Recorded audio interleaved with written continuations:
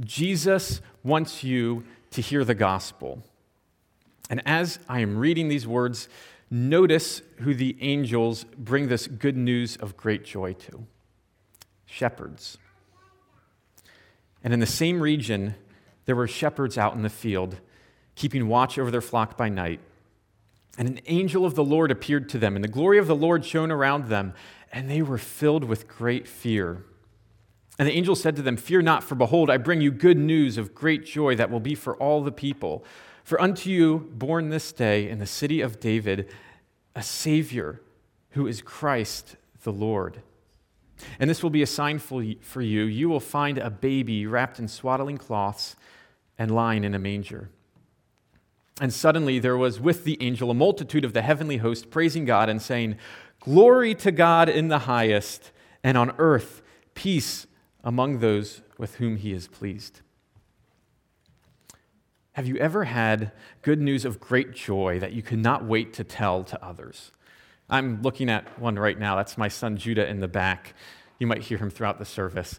When he was born, I could not wait to tell others about his birth. How exciting it was, the lead up to it, the anticipation, and here he is. I am holding him in the flesh.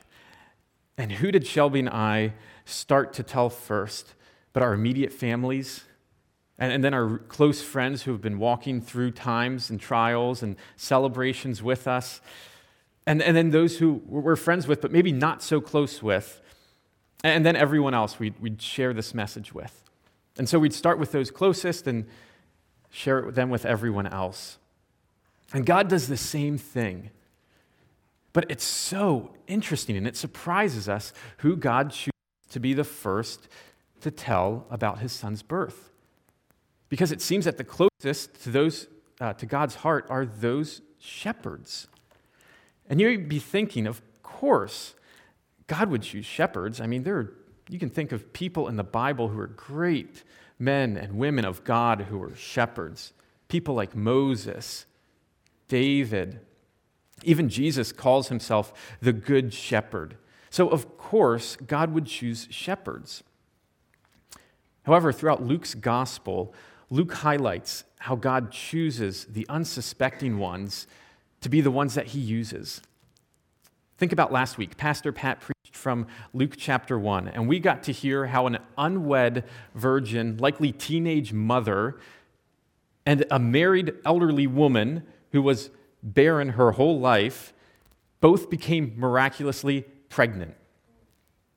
And in the same unexpected way, we see that Luke emphasizes the shepherds as the unexpected ones to be the first recipients of this good news of great joy.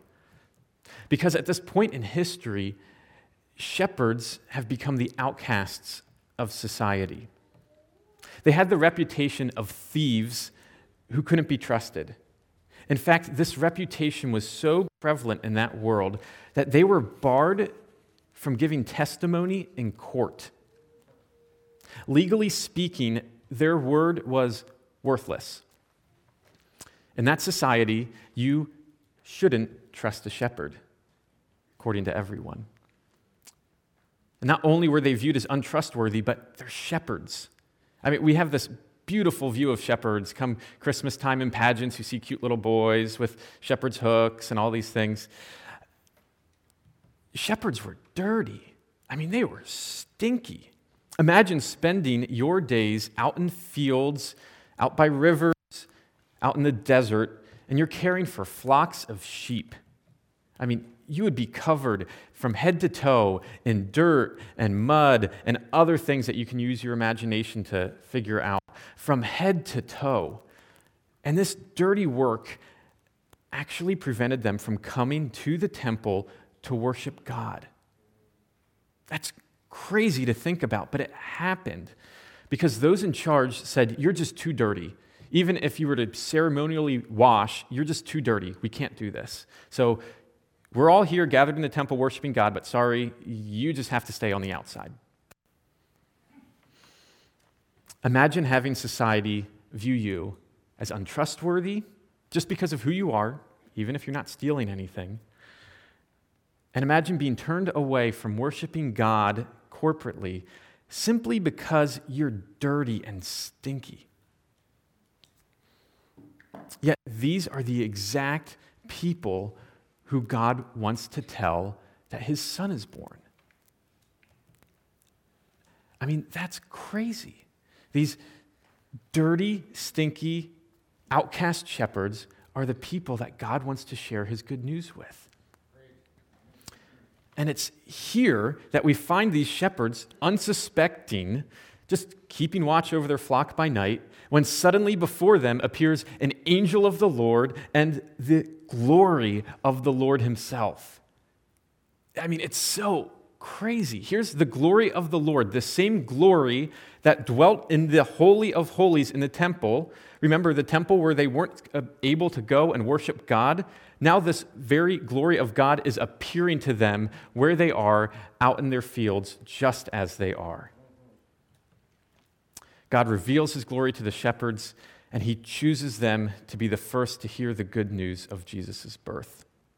And the angel said to them, "Fear not, for behold, I bring you good news of great joy that will be for all the people. For unto you is born this day in the city of David a Savior who is Christ the Lord. And this will be a sign for you. You will find a baby wrapped in swaddling cloths and lying in a manger." And then right after this announcement comes a host of angel armies praising God and saying, "Glory to God in the highest, and on earth peace among those with whom he is pleased."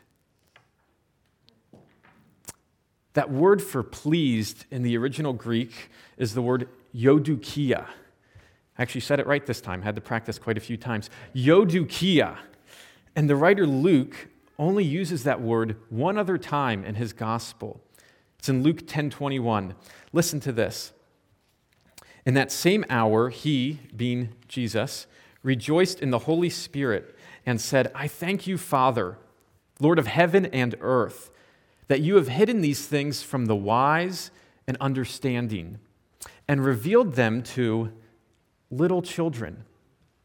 Yes, Father, for such was your,'" and here's our word, eudukia, "gracious will."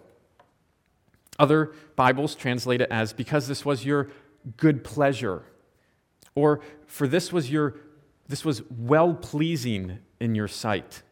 Or my favorite comes from the New Living Translation, "It pleased you to do it this way."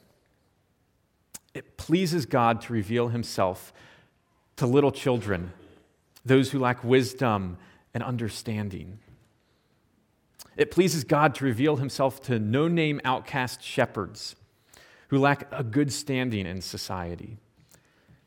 And it pleases God to reveal himself to people like me and to people like you.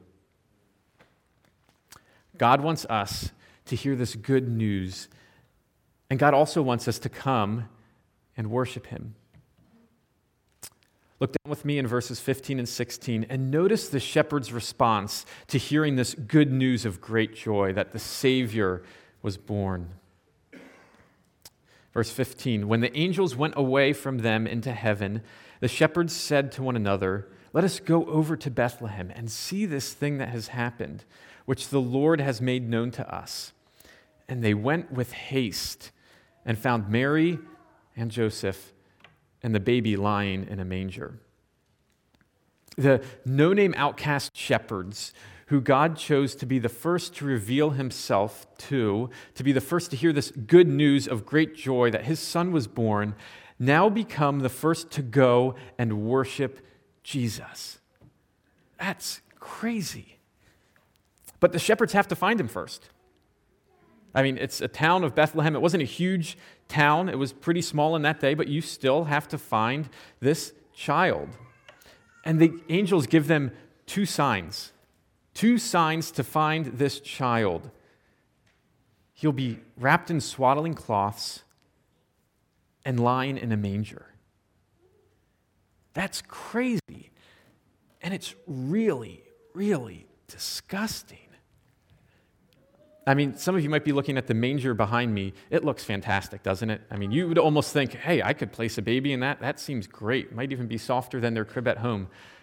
Mangers did not look like that. They were covered in filth and dirt, and it was nasty. Animals spit and mud and whatever else find its way in there. I mean, you would expect a baby who has the titles of Savior, Christ, and Lord to be born in the best conditions and to be among the prestigious and the powerful. I mean, that's what I would think. I mean, just 5 miles to the north of Bethlehem sat the temple in Jerusalem. God could have easily had his son born in the temple with its gold-covered walls and among the religious elite of the day. Or just 3 miles to the south of Bethlehem, even closer. And you can actually, I haven't been to Bethlehem, but you can still see it to this day, the ruins of the massive desert fortress built by King Herod called the Herodium. God could have easily had Jesus born there in one of its lavish rooms where servants would have attended to his every cry. But he didn't. Instead, God sent his son, wrapped in peasant rags, and lying in a dirty, stinky feeding trough meant for animals to eat and drink out of. Yuck. It begs the question, why would God do this? Why would the God who spins galaxies, who causes empires to rise and to fall, choose swaddling cloths and a manger for his son? Why would God look down upon no-name outcast shepherds and say to his angels, "It's them. Those are the ones who I want to be the first to hear the good news of great joy that my son's born"?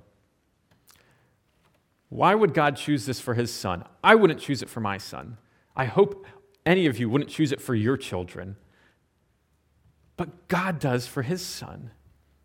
I mean, the only thing for Mary and Joseph to keep their newborn baby warm was rags, and the only place to put him, besides the likely poop-covered ground that they were standing on, was the manger that the animals ate out of. It was complete poverty.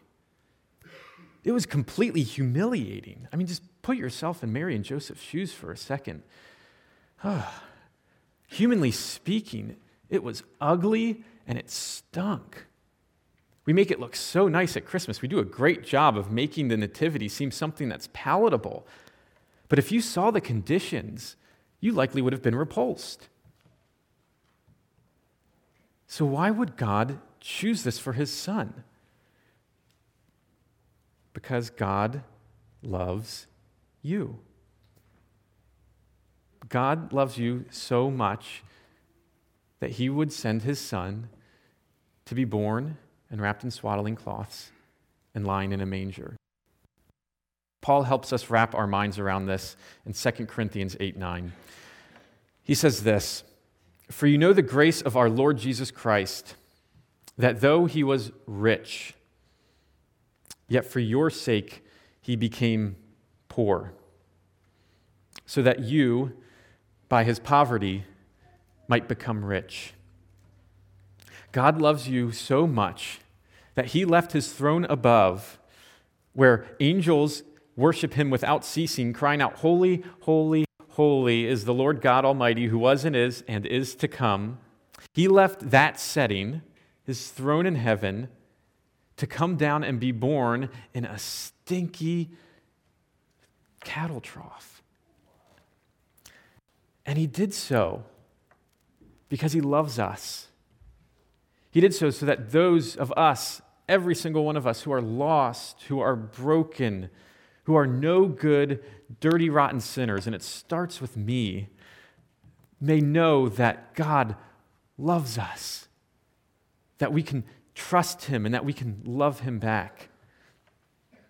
That's why it was considered great joy for God to send his son into this repulsive setting, so that everyone could come and worship him. I mean, Jesus' humiliating humility becomes his invitation to the world to come and worship him. God doesn't want anyone shut out. He doesn't want anyone to have to stay outside when they want to come and worship him.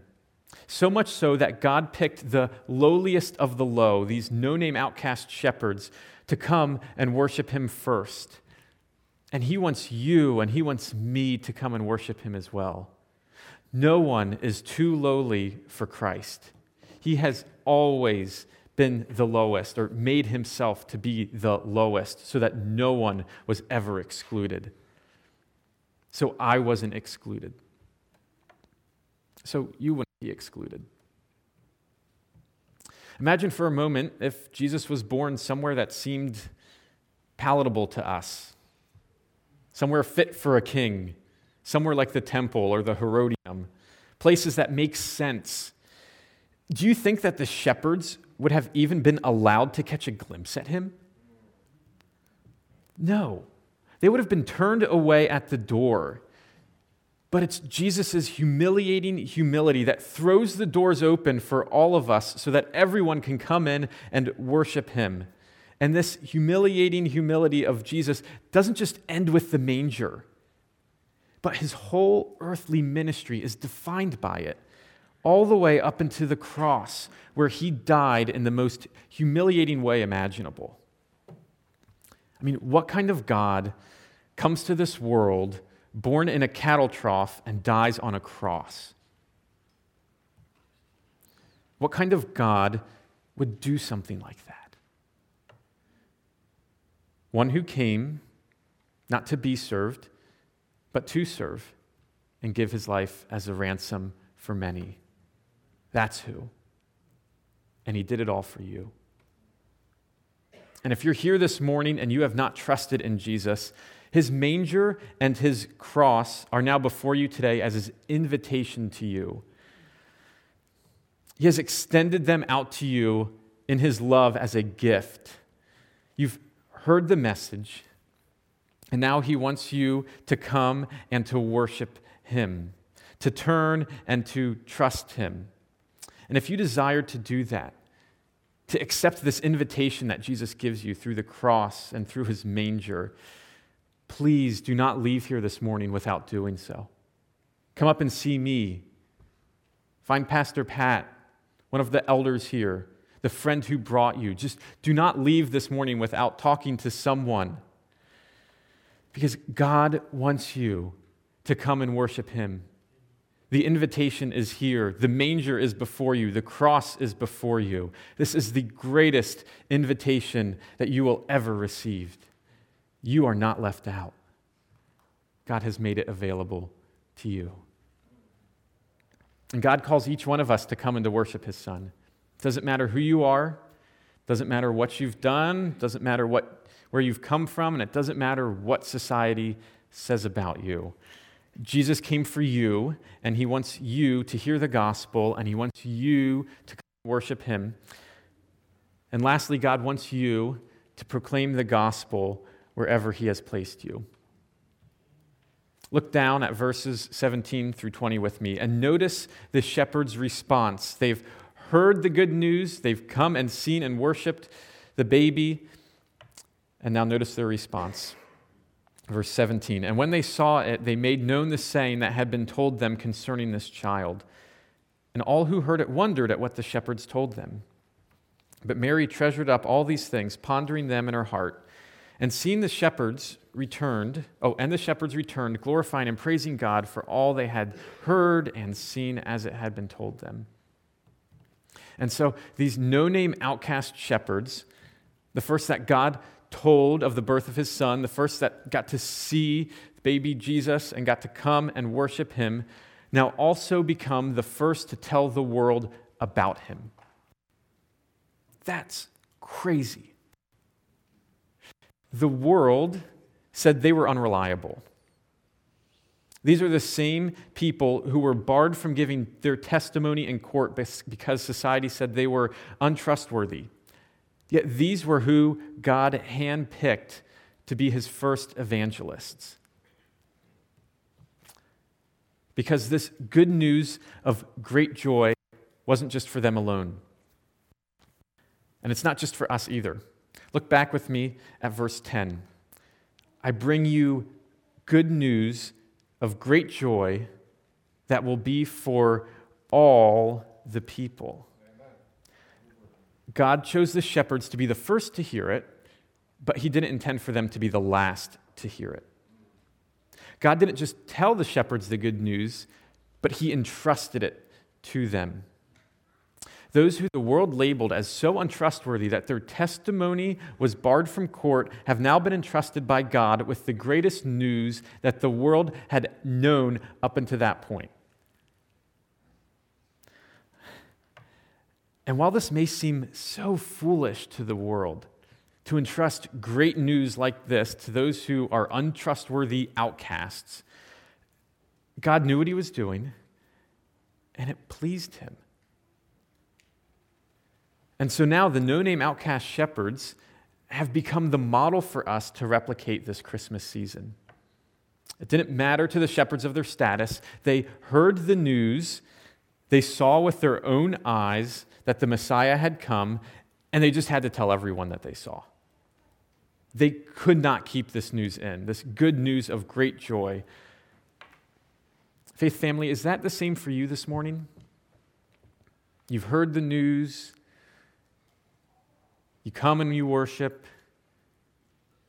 Is this good news of great joy something that you just want to keep to yourself, to your family, to keep in? Or is it something that just has to flow out of you, like it did with the shepherds? If God would choose a group of no-name outcast shepherds to be the first to go and proclaim the news that his son was born to the world, then God wants you to go and proclaim the good news that his son was born to this world as well. The shepherds heard the news, they saw the news, and they actively spread the news, but then they returned to their flocks.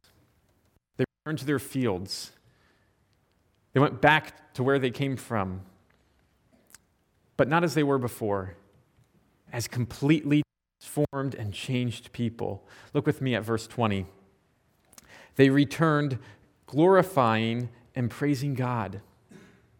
The same words God used to describe the angel army in verses 13 and 14, that they were praising God and saying, "Glory to God in the highest," are the same words used to describe the shepherds as they returned to their fields, glorifying and praising God.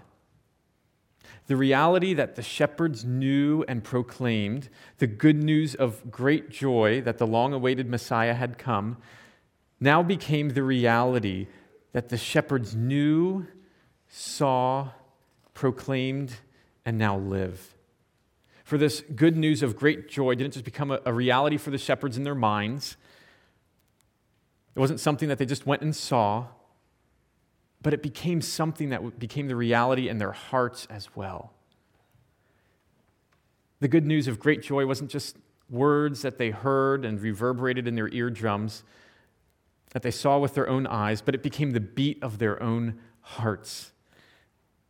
For after they saw the baby, they left his presence telling everyone what they were told, not under compulsion, but out of the great joy that now flowed from their hearts. And so I hope this morning, as you have heard and as you have seen and as you, I hope, have felt today, this good news of great joy doesn't seem to make sense. And that's completely the point. Paul, in writing to the church in Corinth, writes this, "But God chose what is foolish in the world to shame the wise. God chose what is weak in the world to shame the strong. God chose what is low and despised in the world, even things that are not, to bring to nothing things that are." As we heard earlier this morning a few times from God's word, his ways are not our ways, and his thoughts are not our thoughts. I mean, who could have imagined that the God of the universe would willingly leave his throne in heaven for a cattle trough on earth? Who would have thought of that?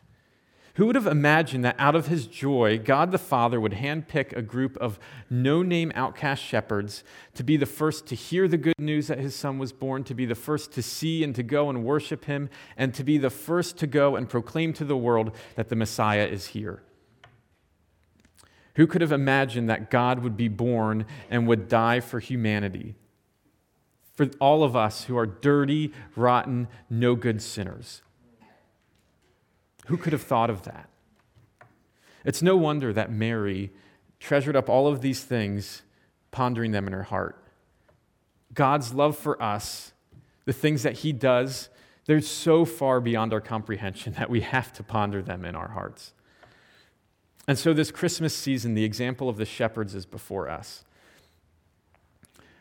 It's so easy to get caught up in this season, this time of year, to hear it, to see it. It's all around us. But Christmas is not about the lights, and it's not about the trees. It's not about the ribbons, and it's not about the bows. It's not about the cookies. They're really good, aren't they? It's not about the eggnog. You almost wish that could be more times of the year, but it's not for a reason. And it's not even about the gifts and having family all together. Those are all really, really good things, and I think I do each one of them. And they're fun things to do. But you can have all of those things, and you can completely miss the good news of great joy that God wants you to hear, to see, to worship, and to proclaim this Christmas season. Because it's all about hearing the story. It's all about responding in worship. And it's all about telling everyone about Jesus and what he has done for you. If God could use a group, and I've said this a lot, and I hope it sticks with you, of no-name, outcast shepherds, then God can and wants to do it through you too. Will you come and worship him? Will you go tell good news of Jesus? Will you allow Christ to change your heart and your mind this Christmas season like he did the shepherds? Now, before I pray and we conclude and sing our final song, I want us all to just take a moment. I want us all to sit in silence, and I want us to be like those who heard the good news from the shepherds that night, to wonder, to be amazed at the love that God has for us, and ask God what he wants you to do in response. If you need to write something down, there should be maybe a pen or a pencil in front of you. If you don't have one, a small sheet of paper for notes. You also have your phones, I'm sure, or you just have your minds. But I want you to take some time, take a moment, think about this amazing love that God has for us and how he wants you and invites you to respond to it. And then I will finish up this time with prayer. So let's take a moment now.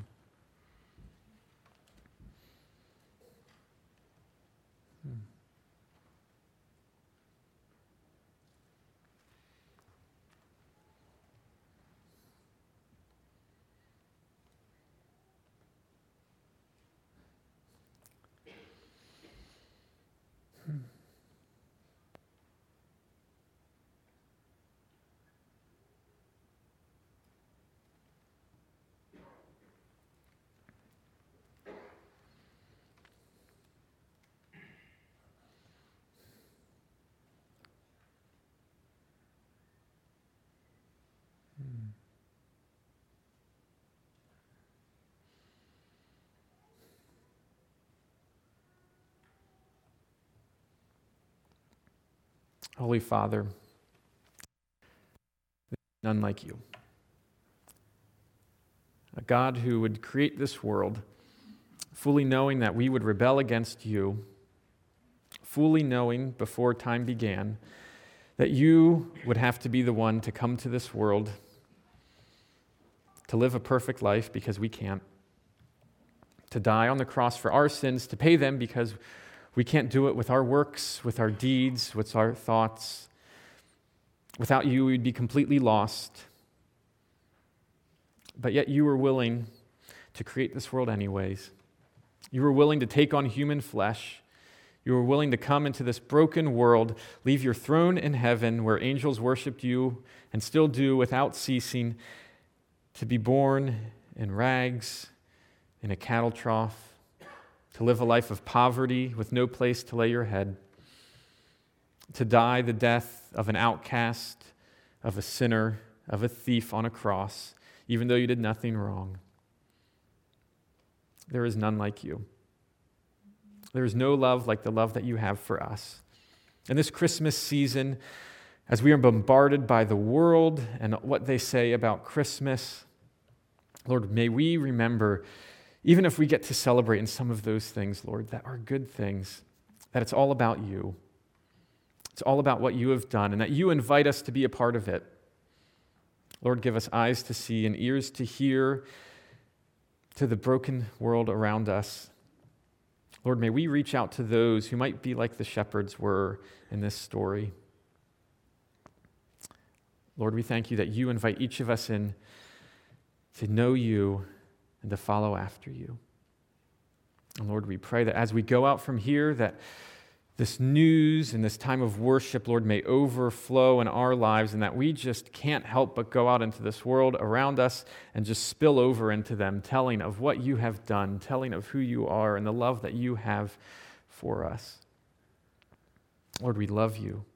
And we pray all this in your Son's name, Jesus Christ. Amen.